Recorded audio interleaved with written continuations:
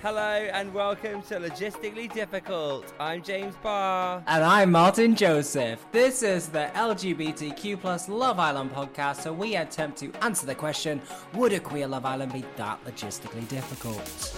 I know we make this joke a lot, but it's actually been really logistically difficult to record an episode of this podcast for over a week. So apologies to our diehard fans. We love you. We miss you. Please don't go all Faye on us. Can we talk about it? Can we talk That's about what Faye? we're here for. I have never loved anyone more than I love Faye.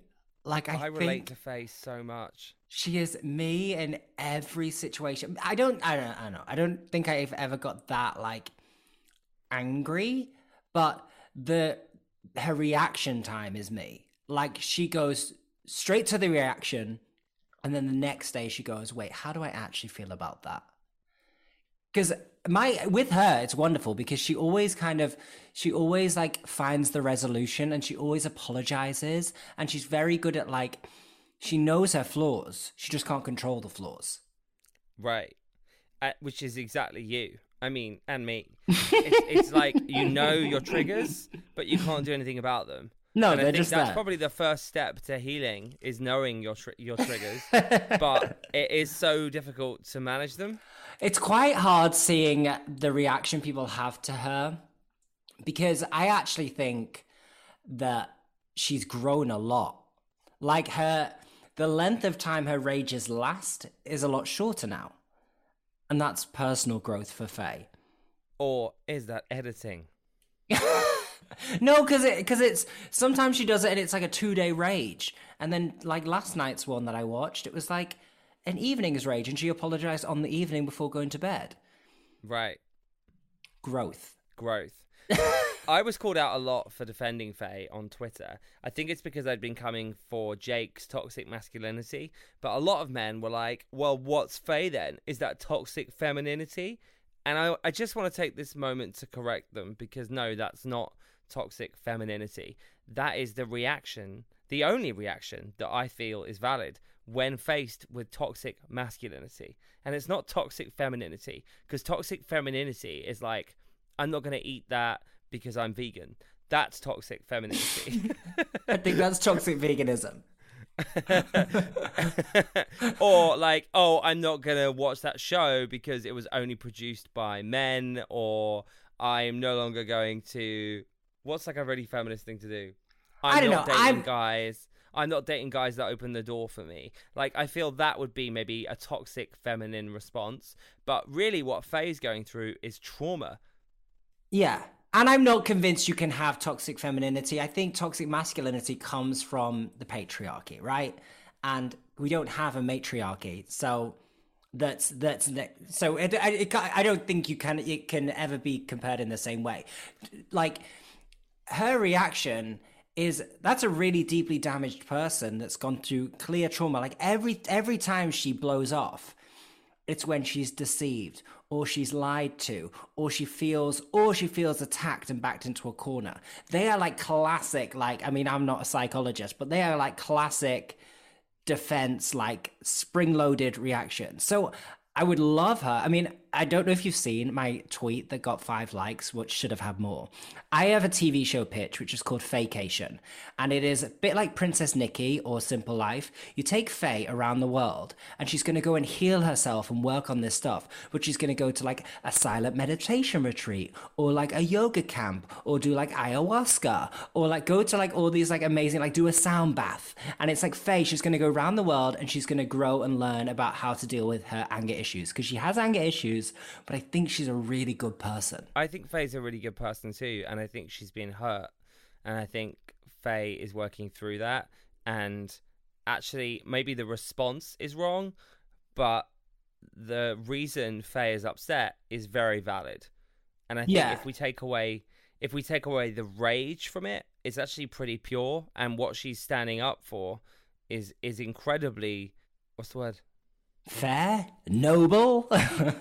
No, noble. It's noble. It's like, don't behave like that. Don't do that. And yes, it's an overreaction, but it is still a valid reaction.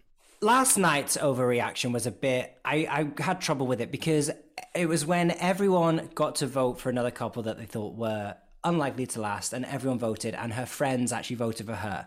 Now, I can see I why. disagree with that too. I can see why you'd be annoyed that your friends had done that, because actually what your friends are doing is trying to kick you off the show. That I'd be pissed at. But I would rather her be authentic and be like, you know what, I'm really annoyed that you guys tried to kick me off the show. But what she didn't do, she was like, basically what was frustrating is they were all in the same boat. And she couldn't see the difference between her voting for someone and people voting for her. Like she couldn't I don't know, it was like she couldn't make herself also the enemy. It was very interesting, but again, wasn't mad at it. It was great television. I didn't think I felt like her reaction might have been a little over the top, but yeah, I don't know. It wasn't. That was the only time I was like, oh, I don't actually think you need to react like that. Like, but I also loved it, every minute of it. I actually think that Faye and Teddy have a pretty good relationship, and that they are likely to last because they talk to each other, and actually they're opposites. And if Teddy can put up with Faye at her worst, which he has, then he deserves her at her best, which he will get. I know I just quoted a meme, but it felt relevant. Live, laugh, love. I mean, I hope they do. Maybe that's the show of her vacation. Yeah. Maybe that's the name of her vacation show. That's like the subtitle. Live, laugh, love with Faye. The ultimate vacation. Okay, so I have been saying it since it started, and I'm so glad that the conversation is now out there about playing up to La Cameras. Like, everyone is now obsessed. Like, I really love it when TV shows break the fourth wall and they go, Jake knows he's on a TV show. Like, I love when Real Housewives, like, go, get the camera out of my face. Like, I'm obsessed with it. And so this is brilliant for me. I love that good on Liberty. She just saw it. We've all been saying for weeks that we're like, he's like, there's something a bit off there. And she just went, I think he's playing up for the cameras. Oh, so good. Love you for that, Liberty. Did you see that Jake's dad has now come out saying that he's not clever enough to play up to the cameras? His own dad. His own dad. That is such a backward compliment. I love it. No, he's too thick to do that. And I think he probably is a bit too thick to do that. I don't know if he's playing up to the cameras so much as he's just playing up to the magic of the show. Like, and that's the same thing. But I think he's just trying to get laid. I'm not mad at it. I think like you all entered a TV show. If you wanted to find love, you'd get a fucking Hinge profile. If you want to be on telly, you go on Love Island. Like, I don't, like, they're all, like, if any of them are there, like, going, I'm just here for love, fine, delete your Instagram. Delete your Instagram. Let's see who's there for the right reason. You're not there for the right reason. You're all there to be celebrities. That's fine. So let's not get mad at him. But love and success are not mutually exclusive. Exactly. No, I'm saying you can be on Instagram and Love Island. It doesn't mean you're not looking for love. Yeah, but it also means you're probably looking to, like, if you've got someone managing. But that's what I mean. They've all got someone managing their account at home. Like, they're all working on their PR. Like, but they're all like, Jake, you're such an asshole for wanting to get famous off this TV show. It's like, oh yeah, and you're not. Like, come on. Yeah, I completely agree. I don't really have a response to that. I just love that the conversation's happening. I've been talking about it since it started, and I'm just kind of thrilled that it's happening now. I still think they're looking for love, though.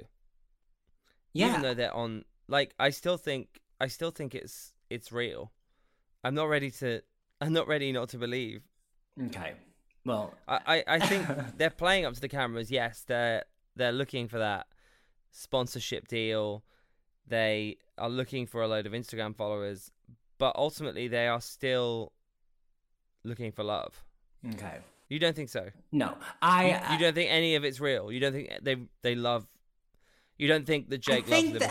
I think they're locked in a really sexy environment, wearing bikinis all day with a bunch of really hot people, caged off from the world, all becoming famous together, and they're all fucking horny as shit, and no one's been able to wank because they all share a bedroom, and they're all ready to go. Yeah, I think that. You don't think Jake loves Liberty?